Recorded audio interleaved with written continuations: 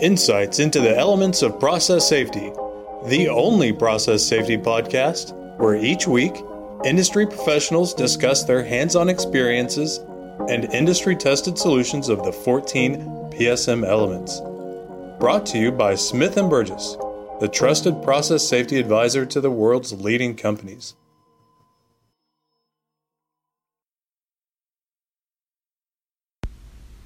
Good morning. This is Dick Baum with Smith Burgess. Today's podcast is going to focus on Hazops. I'm going to walk you through my historical perspective of Hazops, where they were, where they are now, and the future. Things are getting ready to change. So, Hazops for me started in 1989 when it was very simplistic and actually wasn't mandated by OSHA at the time. The PSM standard came into play later. Very simply put, we analyzed process systems back in 89, and the categories were quite unique because we only dealt with four. We had our deviations, we listed our consequences, we didn't list safeguards, and there was no risk ranking at the time, so we followed up with just recommendations and action items to be completed. Again, that was 1989. The standard came out. The PSM standard came out, and it was mandated that everyone would do a process hazard analysis, giving 5 different methods. This focus is going to be strictly on the Hazop process. One of the main focuses of the Hazop process is that it's a deviation or guide word-led Hazop, which follows a very strict protocol. The only thing that's really changed for the guide words is in the olden days, if you read older reports, you'll always come across some abbreviations that are no longer used. NSC was a big one, which stood for no significant consequences. And the other one was NNI, which stood for no new issue. So times have changed, and times have changed because of compliance audits by OSHA. OSHA's contention is that there needs to be more structured text in defining causes and consequences. So the abbreviations seem to have gone by the wayside. The only other big issue that's changed in guide words and deviations is we no longer delete. Years past, if you had a process flow that went into a reactor or a vessel, you would focus just on the line and any of the block valves or controls that were in that line. So guide words similar to high level temperature may or may not have come into play. Subsequently, because of investigations and compliance audits, incidents that have occurred, particularly, OSHA's found out that if people don't document all the deviations for all the different nodes, then they can only assume that the issues weren't discussed. So even be that as it may, even if they don't seem to be relevant to the process node, all deviations should be consistent from the first node to the last node. Keeping in mind that you can add deviations as you go. One good example is a concentration issue may come into play somewhere into the 3rd, 4th, 5th, or 6th node, and then at that point in time, that deviation, contamination would continue on. So the basic rule of thumb that I like to use is start with a good list of deviations.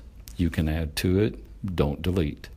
If you delete from there and something occurs or an event happens, it's never really known or able to be defined whether that was ever discussed. The other issue that has changed quite a bit is the consequence category.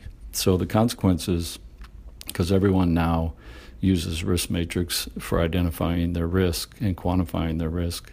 So the consequences always need to be spelled out in great detail and walk the event through. So a control valve failing on a nitrogen supply coming into a vessel, the consequence is going to be potential for high pressure. Whether or not that leads to a leak or an explosion or vessel rupture needs to be defined in the consequence, and then the consequence further needs to define what the company's risk matrix specifies as categories of interest. So we always have health and safety. We always have environmental. We should look at loss of production. We should also look at damage to equipment. And the new latest thing to show up is there's a lot of companies now that have a very deep concern for what their image is in the public. So reputational risk ranking is something new and has come into play over the last few years. As I said, most companies have risk matrix, and the companies get to define what their accepted level of risk is. OSHA doesn't mandate that. Keep in mind that whatever the company says is going to be their guidelines for risk is what they have to adhere to. So the more effort a client puts forward in defining what their acceptable levels of risk, the more effort OSHA will make during compliance audits to make sure that they are doing what they say they're going to do. Process safety management as a whole is a very broad-based standard that was written years ago, and it puts the burden onto the client as to what they're willing to accept or not accept. Keep in mind that always, any compliance audit will always look at the documentation provided by the client and then work from that. So if you say it, you have to do it, and that's what they're going to look for. So identifying the risk, the big thing is to always make sure that the risk matrix satisfies the risks and that we're operating in the safest possible way that we can. So in regard to that, we identify consequences, we pick out the severity of the consequences based on the risk matrix, and then we get to look at our safeguards. Keep in mind that safeguards are not IPLs. The LOPA topic is another discussion and another iPad, but safeguards are safeguards. And a Hazop is a very qualitative discussion between a team of people that get to determine how they feel the likelihood of the event should occur. Keep in mind also that when you apply the risk matrix, that you're applying the likelihood to the entire scenario. So it's always going to be the likelihood that the operator closed the valve or that the control valve fails closed, and that leads to the consequence, which could be a fire and explosion, damage to equipment, employee injury, environmental impacts, and on and on and on.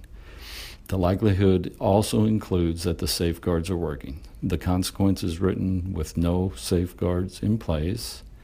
The likelihood is written that the safeguards are in place and are maintained, that they will perform as required.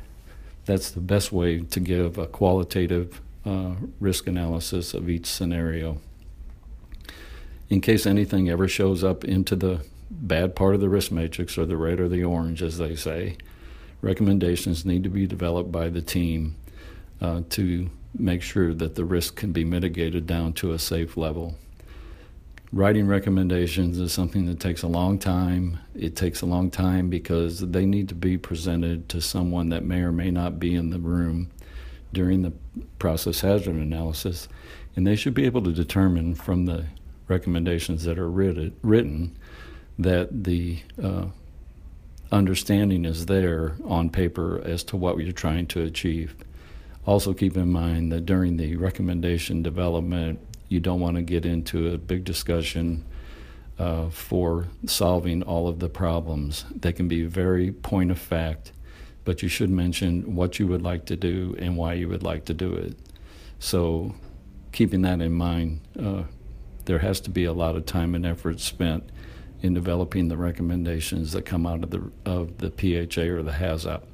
And that is the final output of a PHA or a Hazop, is the recommendations that have been generated to ensure that the safe work practices and safe operating limits are maintained for all the facilities that we do Hazops on and conduct. So that being said, that's kind of the basic of the Hazop. So what's coming in the future? There's a lot of discussion and a lot of changes, and the PSM standard is going to change. It's just a matter of time. The EPA has issued some new guidelines that has taken into consideration the process hazard analysis with regard to the RMP program. And the state of California is getting ready to issue new mandates on their PSM standard. The main focus of attention for both documents is inherent safe design and safeguard analysis.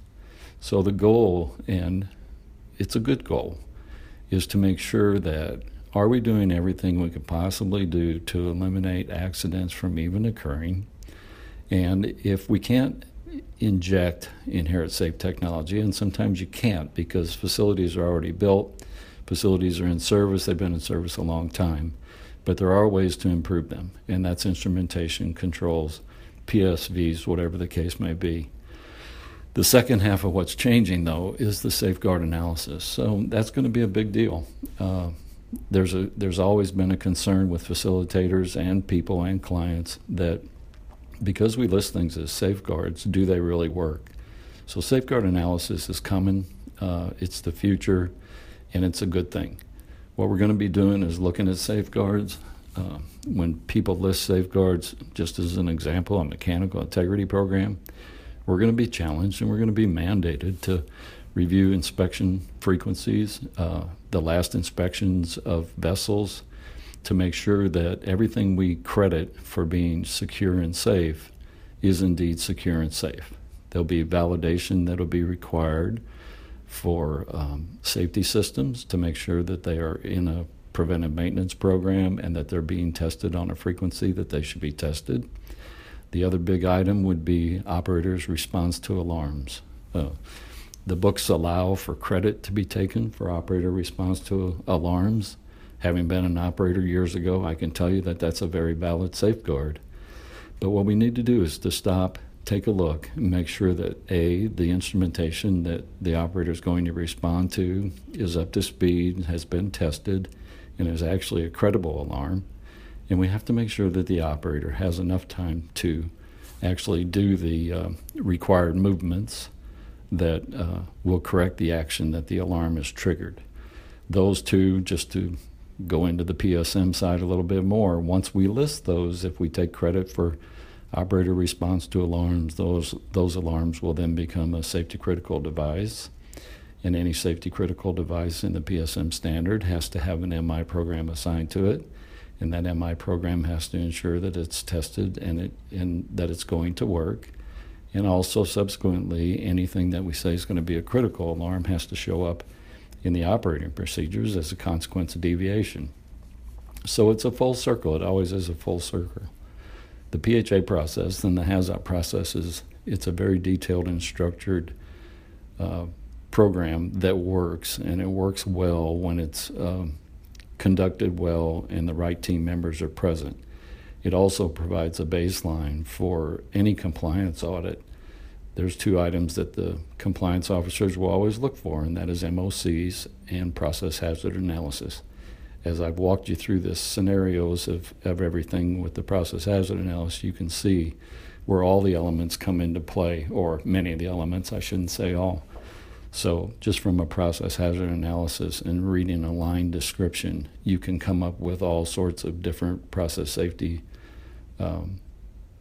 items and elements that come into play, be it operating procedures or training or instrument and controls for the safety critical instruments, the MI program, and on and on and on. So that being said, those things are coming. We look forward to it. It'll be challenges for everyone.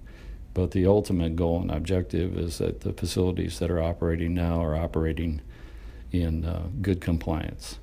Two other items before I close up the podcast. There are two things that have always been mentioned in the PSM standard, and I would encourage everyone to make sure they cover them, and that is the human factors and facility siting issues.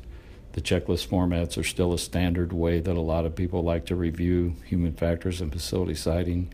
Keep in mind there's emphasis coming on human factors and the relationship between man versus machine is how I like to describe it.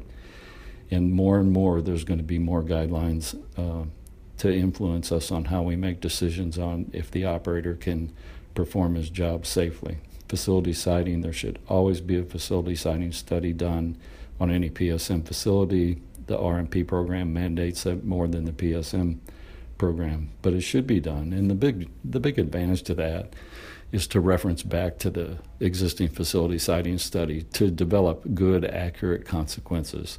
When we have fires and explosions, and we have to look at all those events, we want to make sure that we're determining what the severity of those consequences are going to be, and there's no better way to do it than with the actual facility siting study conducted, which is going to look at the hazards associated with fires, explosions, and toxic releases with regard to the buildings that are in our facilities. So keeping that in mind, I think that's the end of the podcast. Thanks for your attention, and I look forward to the next one. Have a great day.